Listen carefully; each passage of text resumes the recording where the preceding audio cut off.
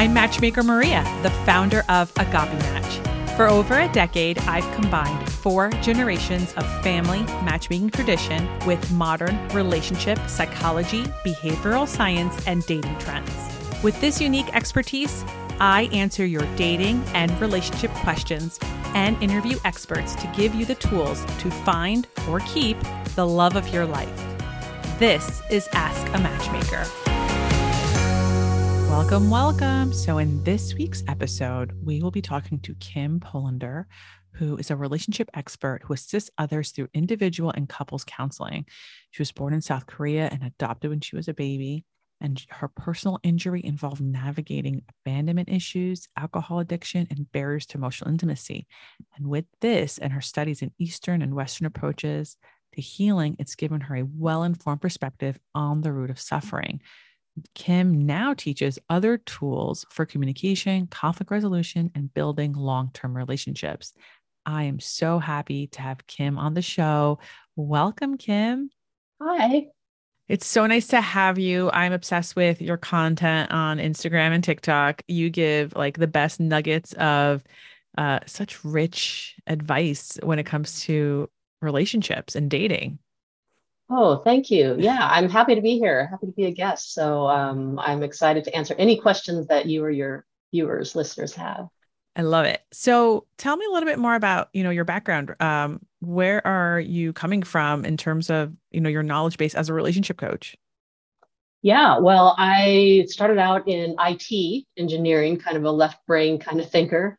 But I noticed that in my lifetime, I'm 50 years old now, but Mhm. people just liked coming to me and confiding in me, processing problems. And I guess they found that I was a good listener and I really enjoyed talking to people and just giving them different perspectives. And so it was kind of a hobby, if you can call it that, where I just counseled people a lot in my Mhm. spare time. And then I started doing it more on a professional level, getting trained and as a coach. And then started doing it kind of as a barter system, and then became official where I started offering it as a service in my spare time outside of my day job, and then eventually just transitioned to doing it full time. So it's been a passion of mine kind of my whole life. And I have 2 master's degrees related to psychology, the field of psychology. So I love it. I love learning, and I love really talking to people about just how the psyche works, their experiences of suffering, really, and how to help them create shifts. So when people come to you, do they come by themselves or are they coming with another person? Mostly now, just naturally over the years, they come to me for couples counseling. Okay. So that seems to be just what people enjoy talking to me about. So it's kind of become my specialty is couples When coaching, relationship coaching. when you meet with couples, do you meet with them like every single week or once a month? Like what is the typical couples counseling formula for your office? Yeah, it all kind of depends on the couple. Any sort of counseling, coaching, relationship is an investment. So I don't like to push any sort of like we need to meet twice a week or every week. Generally, in the beginning, it's about once a week, Mhm. or every other week if finances are a concern. And yeah, it's just like a traditional couples counseling relationship where they come to me with their arguments, their unresolved conflict, their resentments from the past that neither person can let go, or family planning, relationship planning, kind of more of a premarital kind of situation. So I Mm. also offer those services. That's pretty cool. So when is the right, I know I'm now asking more like logistical questions before we go into like the nitty gritty Yeah, of like what you're totally. coaching, but I know people ask me this all the time, like, when is the right time to start couples counseling? Hmm. In the episode before this one, when this goes out, I have a friend who is very public with going to couples counseling with her partner. And they started doing it 3 months into their relationship because it was her first time living with a man.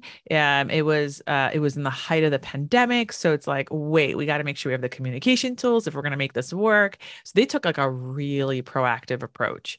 But like, what is a typical approach to couples counseling? Well, I kudos to your friend or the person who started after 3 months. I think that's great because we're just not taught communication skills in school, emotional regulation, that sort of thing. So, yeah, the earlier the better. I do a lot of, like I said, premarital or relationship planning kind of counseling, and generally those couples are more, for lack of a better word, happy, kind of still in that honeymoon-ish state.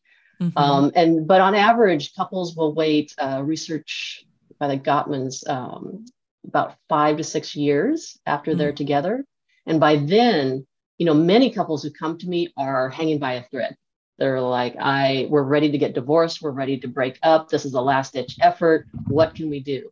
So ideally, not waiting until that point, not waiting until the 4 or 5 year mark is not preferable to say maybe counseling after year 2 or 3 when you start to really get into some heavy stuff. What is the magic? Not magic, that's not the right word. What is the, you know how like there's that movie, The 7 Year Itch? Oh, You yeah. mentioned like 5 or 6 years. Like, is there a weight to that? Like, is there a certain year where, people plateau or they are not there, maybe their emotional resilience stops growing? Like where do we Yeah. find ourselves in checkup mode? I find the pattern like after about year 2, when that rolls around, it's when the Hmm. honeymoon phase is kind of worn off. You're learning how to live as long term partners. You're considering, hey, is this for life? If you haven't already made that decision, some couples make that decision very early on. But by year 2 or so or 3, you really test your mettle when it comes to conflict resolution.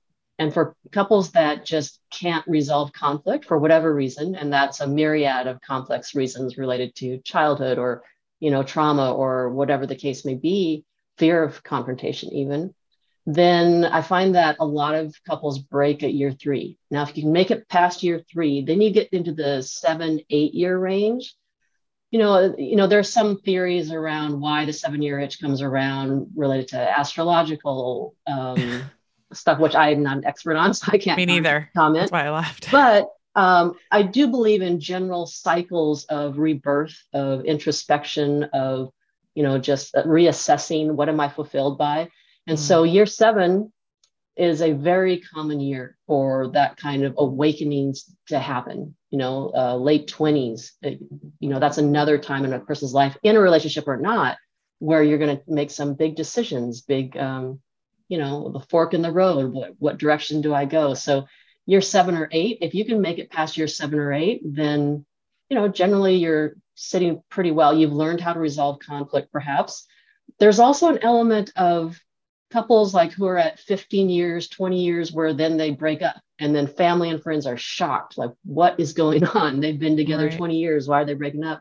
And for those couples, it's generally they've kind of been disengaged from maybe early on in the relationship, kind of detached, where they don't just get into the conflict, get into that conflict resolution. They just kind of have the conflict for sure. And then they just kind of sweep it under the rug. And then 20 years later, you're sleeping in separate bedrooms and just kind of roommates, and some of them don't even really like each other that much. So It's it's really there's hard. different ways that relationships can pan out. Yeah. Yeah, totally. So, what happens when you are in a position where a couple has come in and let's say like one partner doesn't really want to be there or they're refusing to speak? Has that ever happened to you? I try to address that in the consultation, Okay. where a lot of times in the consultation, I'll have only one partner show up, and I'll try to do my best to find out how willing the other partner is to couples counseling. Okay. Because so often, the one partner is kind of dragging the other partner, or, is pushing it on them, like forcing them. And that's just, I try to avoid those situations. And I'll just say up front that the only way this has even a chance of working is if both partners are really on the same page about intentions and wanting to be there, being open to talking. And if they shut down, I don't want to just take people's money. I have a waiting list right now. So I want to talk to couples who are wanting the shifts, wanting the insight, wanting the exercises and tools. So Right. yeah, if you have a partner that is just refusing therapy, is refusing to engage or talk, they're um, yeah, that's a tough situation. It's so interesting speaking with you for me because I'm thinking about not only, my own personal situations with, how do we learn how to be in relationships, right? And Mhm. that's mostly from our parents. For a lot of us, even your parents' lack of a relationship teaches you how to be in a kind of a relationship. And it just makes me think a little bit about like, I don't know about how you grew up, but I'll share with me when I was growing up. Like, if my parents fought, I don't think I have ever seen them resolve a fight ever. Mm. They would just stop talking to each other. Maybe some would, go out for a cigarette. Uh, and then, maybe an hour later, there's like a peace offering. That's usually like a cup of coffee or a sandwich or something food or beverage related.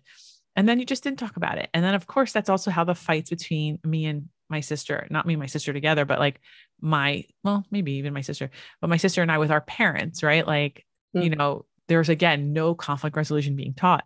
And I see now that like my sister and I, we have had to do a lot of work as adults to learn, and it's still ongoing to learn conflict resolution with our partners. Do you Yeah. find that even like on a personal perspective, like do you find things that, you're taught as a kid that you're like, oh, that was wrong. How do I fix it now as a person who works in wellness? Yes, for sure. You're so right on when you talk about, yeah, we learn everything from our parents and the good and the bad. It's all Mm-hmm. normalized. Like, this is love.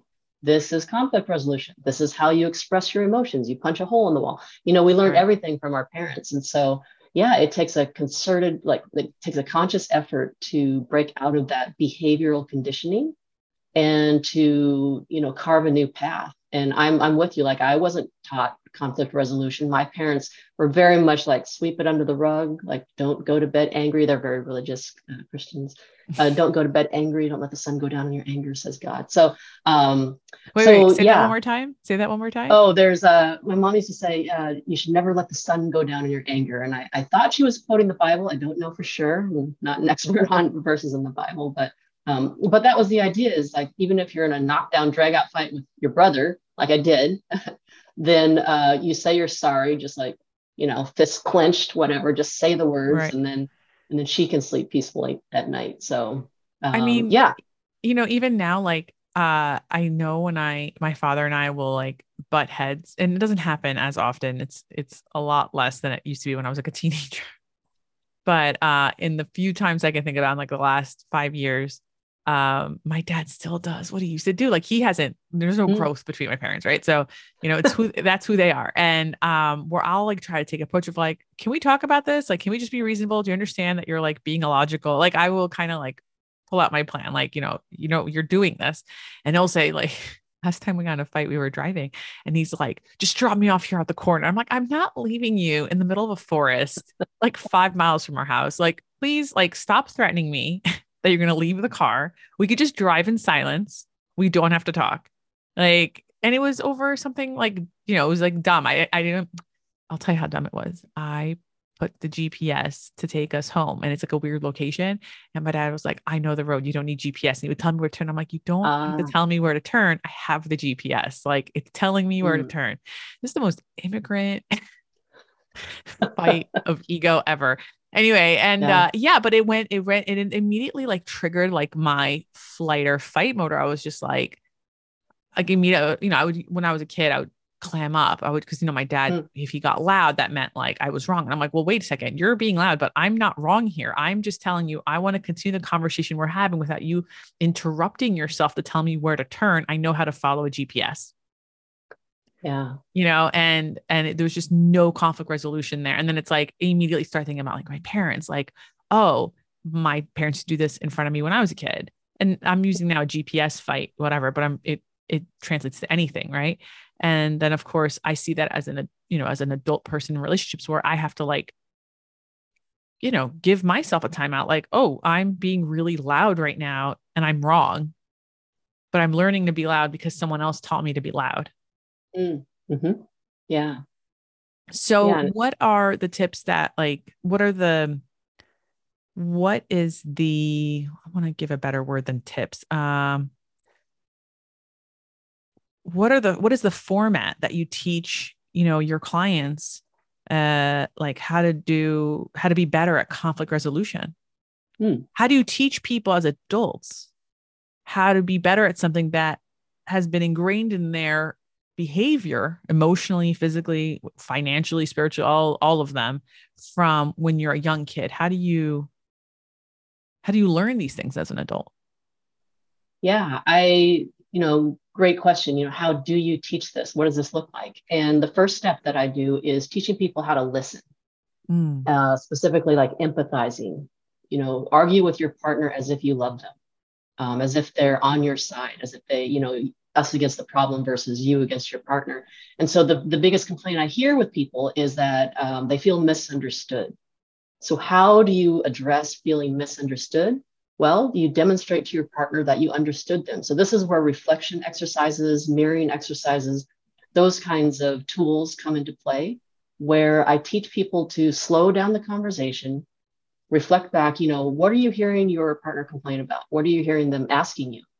And it's interesting how people will rephrase, what they heard through their confirmation bias, through the lens that they look at the world through. And that piece of being understood is so important in conflict resolution. Research has shown that if, one party, whether it's a country or whether it's an individual in conflict, they will not move forward in the conversation if they feel the other person doesn't understand their position, doesn't get it. And so this first step is really important. And when you're empathizing, empathy is not agreeing with your partner's conclusions. It's merely focusing on your partner's emotional experience. Like, I feel angry that you didn't take out the garbage. Now, if I'm empathizing with that person, I might say, oh, okay, like, I understand. It was my night to take out the garbage. You're really pissed off about it. Like, yeah, I get it. Now, I'm not, and let's say they say, like, oh, you're so selfish, you didn't take out the garbage. By me empathizing and focusing on their experience of anger and, like demonstrating, yeah, I understand why you feel that way. I'm not agreeing with the whole conclusions outside of that after the emotions about I'm a selfish person.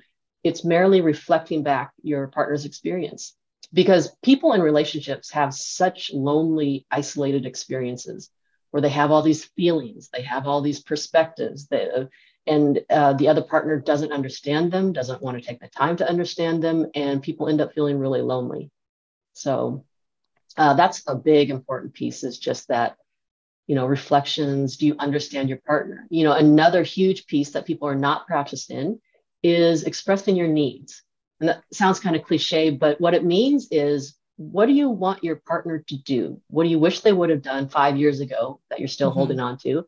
What do you wish they do in this situation right now? In specifics, like give them the handbook of success for you.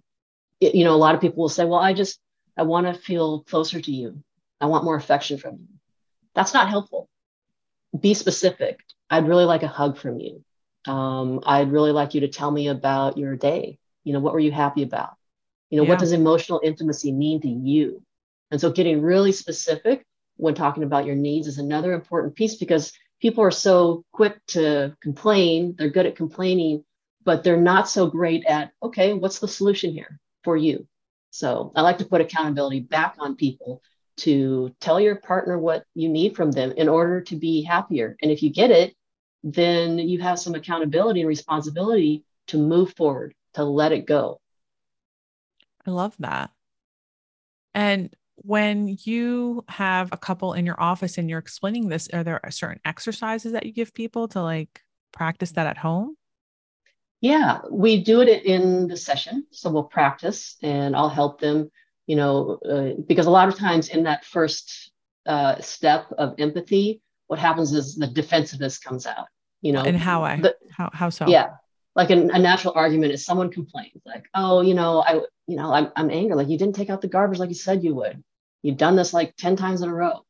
And then the immediate response typically is defensiveness. Well, I was working 12 hours. That I was working on this project. I was putting the kids to bed, this or that, and in that defensiveness, you miss the complete experience and frustration of your partner. So just walking people through exercises of this is how you reflect back, paraphrase it back in your own words. What did you hear? And then walking them through the steps. A lot of resolving past resentments involves triggers. So I help couples look at, okay, why is it so triggering, so disturbing, so hurtful to you that they keep forgetting to take out the garbage? Where does this tie back to? And then if we think back far enough, sometimes it'll take us back to childhood. It's like, oh yeah, like whenever I would ask for things when I was younger, like my father would ignore me, or whenever, I expressed the need, then I was always criticized. So now when, I don't even like expressing needs. And by the time I do it, it just comes out really angry.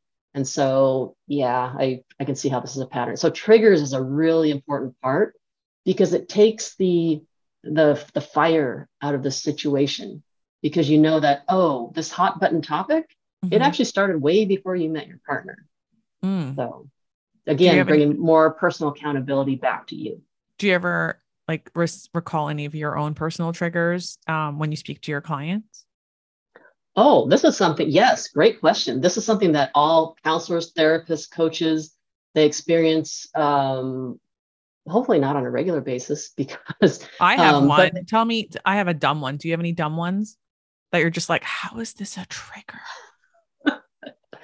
No, I think I've just trained my brain by this point, but I will say that that's called countertransference.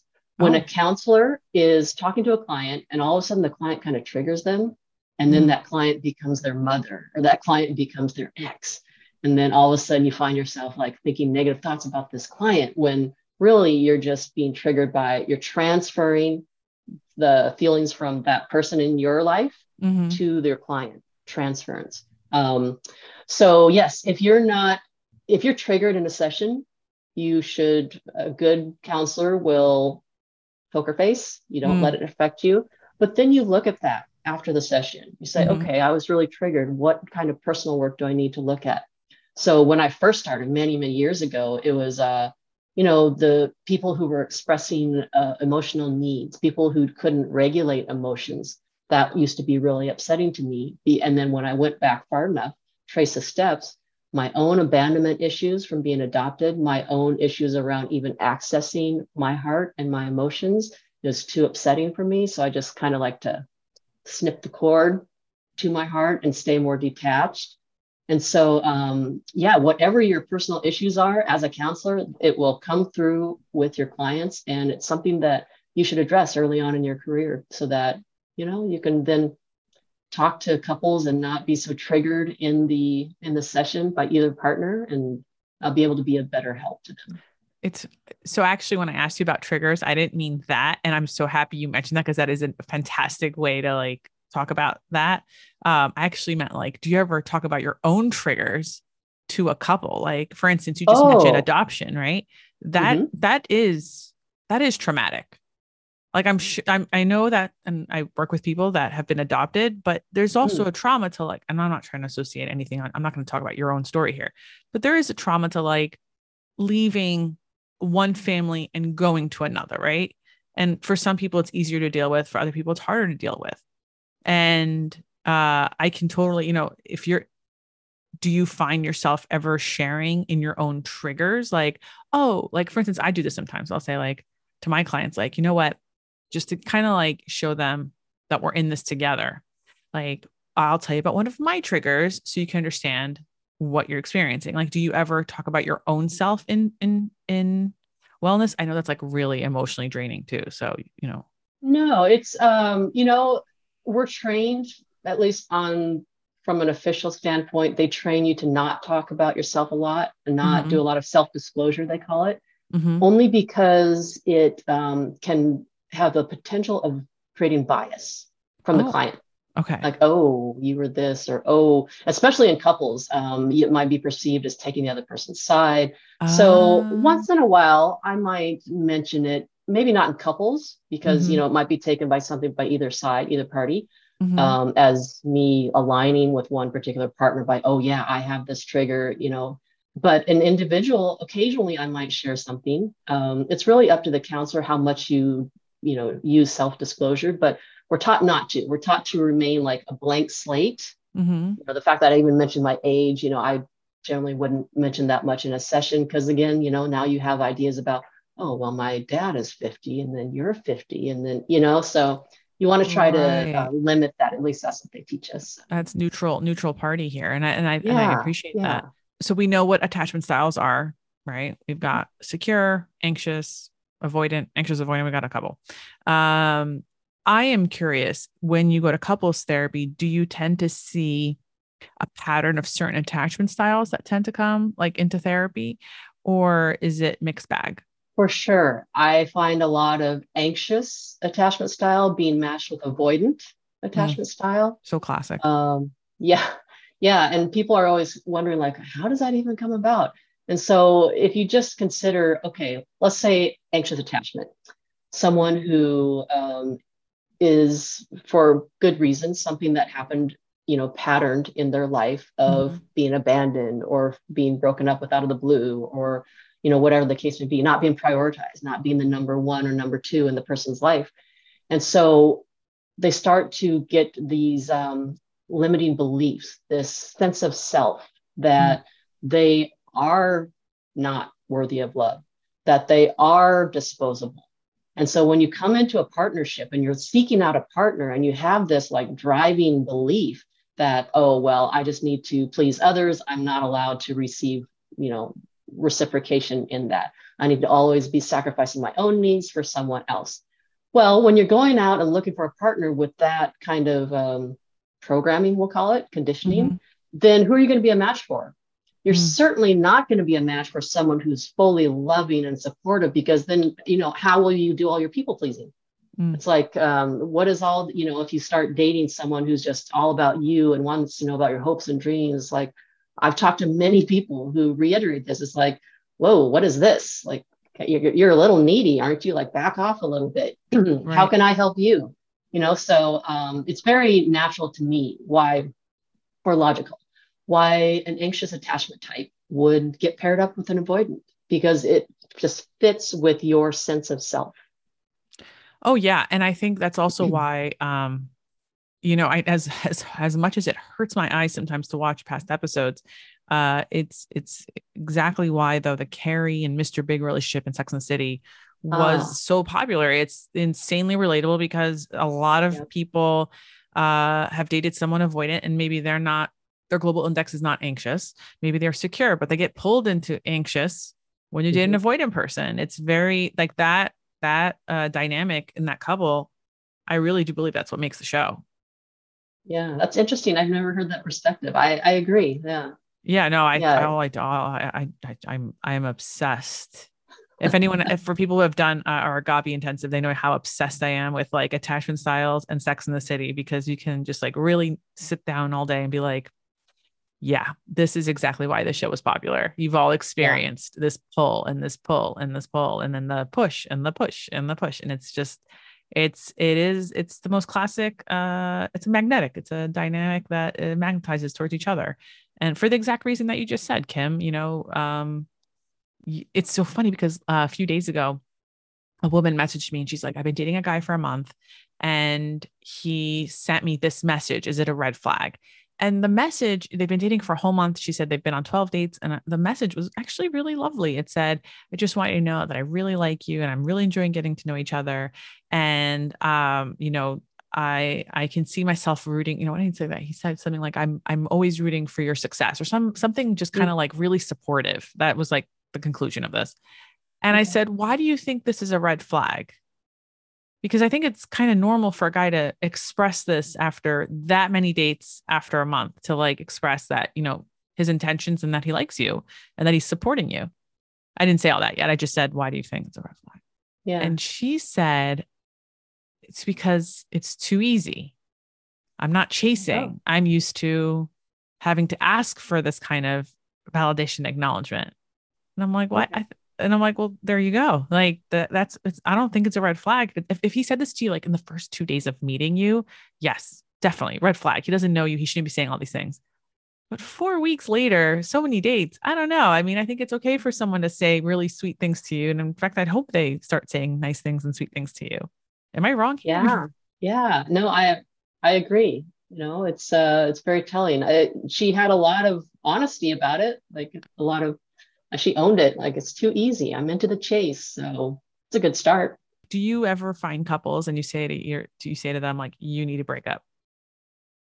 Oh, um, maybe in an extreme situation where we've been doing counseling for many moons and Mm-hmm. I don't see the progress. I don't see them reaching their goals. Becomes a situation where they're only talking to each other in the session. They wait Oh. to talk to each other until they come to me, and then I might do a Hail Mary last ditch effort in saying, yeah, you know what, like, you shouldn't be together. This just doesn't seem to be working out. Now, the intention behind that is that it might unite them.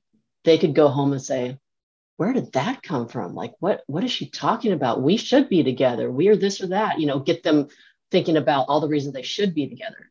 And Hmm. so that's the only reason that I would really be that overt and that forward about, yeah, you should totally, not go your separate ways.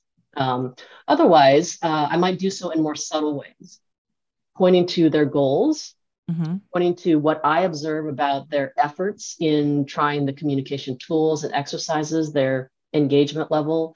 How can we create an environment, or what needs to happen for you to be willing to try something more? What isn't working for you? Like trying to figure out, but essentially pointing out that, hey, I don't see this level of effort or engagement. What do you need in order to do this? And then when it, start running up against the brick wall, I don't really have people who, by the time they're in therapy or in counseling, like, I don't really have people just sit there and just stonewall me to death and just not talk, because they're, you're paying good money to just sit Right. there and not be engaging. So, but I certainly do have couples who, after some time, just break up. They send me an email like, yeah, our last ditch effort did not work. We're breaking up. Thank you for your time. And so, like, Okay. well, at the They point come that you up with come their to own me, conclusion. yeah, yeah. So I So, can only do so much. so what tip would you give, like, as a counselor then to like help people build sustainable and happy long-term relationships? Yeah, well, it can Obviously, other than start. picking, I mean, I do think people pick the right partner. I just think sometimes we all have baggage, but I'm sorry for Yeah, interrupting you, Kim. no, no, no, no, not at all. It's a great point. We do all have baggage, So that's one of the things you can do, is start to take more accountability of your part in how this relationship is playing out. Mm-hmm. Starting from, do you understand your partner? Have you made an effort to? Starting with, what are your triggers? Why do why is this or that such a hot button topic for you? Why does it go so deep? Why is it so hurtful? What are things about your life before your partner even came into the picture that Mm. make this so challenging? How much are you expressing your needs to your partner in specifics? How much are you giving them like the solution for you? Mm. There's so much that a person can do in a relationship that has nothing to do with their partner. Do you advise people to start doing this before they even get into a relationship? Like if someone is listening to right now and they're single, should they pull out the triggers like worksheet and start thinking Yeah, about what if you're triggers them? single, yeah, if you want to start working on stuff, look at your past. You've got a lot of good evidence. I'm all about the evidence. So Mm-hmm. look at your life, look at your relationship with your mother and your father, because there's two relationships that resemble each other. Your Absolutely. relationship with your parents and your partner. No other two relationships in your life will mirror each other like that. And people like to argue with me about, no, like my partner isn't like my mom or my dad. And then we'll go dive a little deeper. It's like, oh, okay, maybe they are a little bit. So Right. look at your dynamic with your parents. What did you learn about love, dating, or not dating, but love, conflict resolution, money, affection, all of it. How do you see those things play Mm. out in your relationships? How have they? What have been some of the things that just like make you go from 0 to 60 in Mm. anger? What are things Mm. that really trigger you? And then find out where they come from, because those triggers are just like percolating, waiting to get poked. And then when you get into a relationship, a romantic relationship where love is on the line, your worthiness is on the line, those whatever's percolating will just blow up in a hot second. If you So know what your triggers are, if you've been doing the work, mhm. what point do you share those triggers with someone that you're dating? Right away. First, I I would go on believe, the first date, but maybe second or maybe third. not the first day. But if you know this is someone that you see potential with, Mm-hmm. then I'm all about just talking about getting in front of the issue. Like, yeah, I've noticed that I have this pattern of, with I'll just take me, like with my abandonment issues. And, I just know that I tend to overreact at times. I get a little, have that lens of, oh, is this person trying to leave me? And so it's just Mm, something that I need to monitor and something that sometimes I get triggered by. And I just, I try to be open and talk about it. And so, just own your stuff. And then, again, now you're giving your partner a clue as to, hey, when this happens and I perceive it as abandonment, let's say, or I perceive it as rejection, mm, then I'm going to be a little sensitive about it. mm. So why not?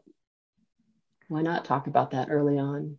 I think that that is really good advice. And uh it's funny, like I I tell my clients to figure out, like, we have a triggers exercise in one of our Hmm, programs awesome. where we try to, first we go through myths and realities of dating, and then we go into triggers, because a lot of Hmm.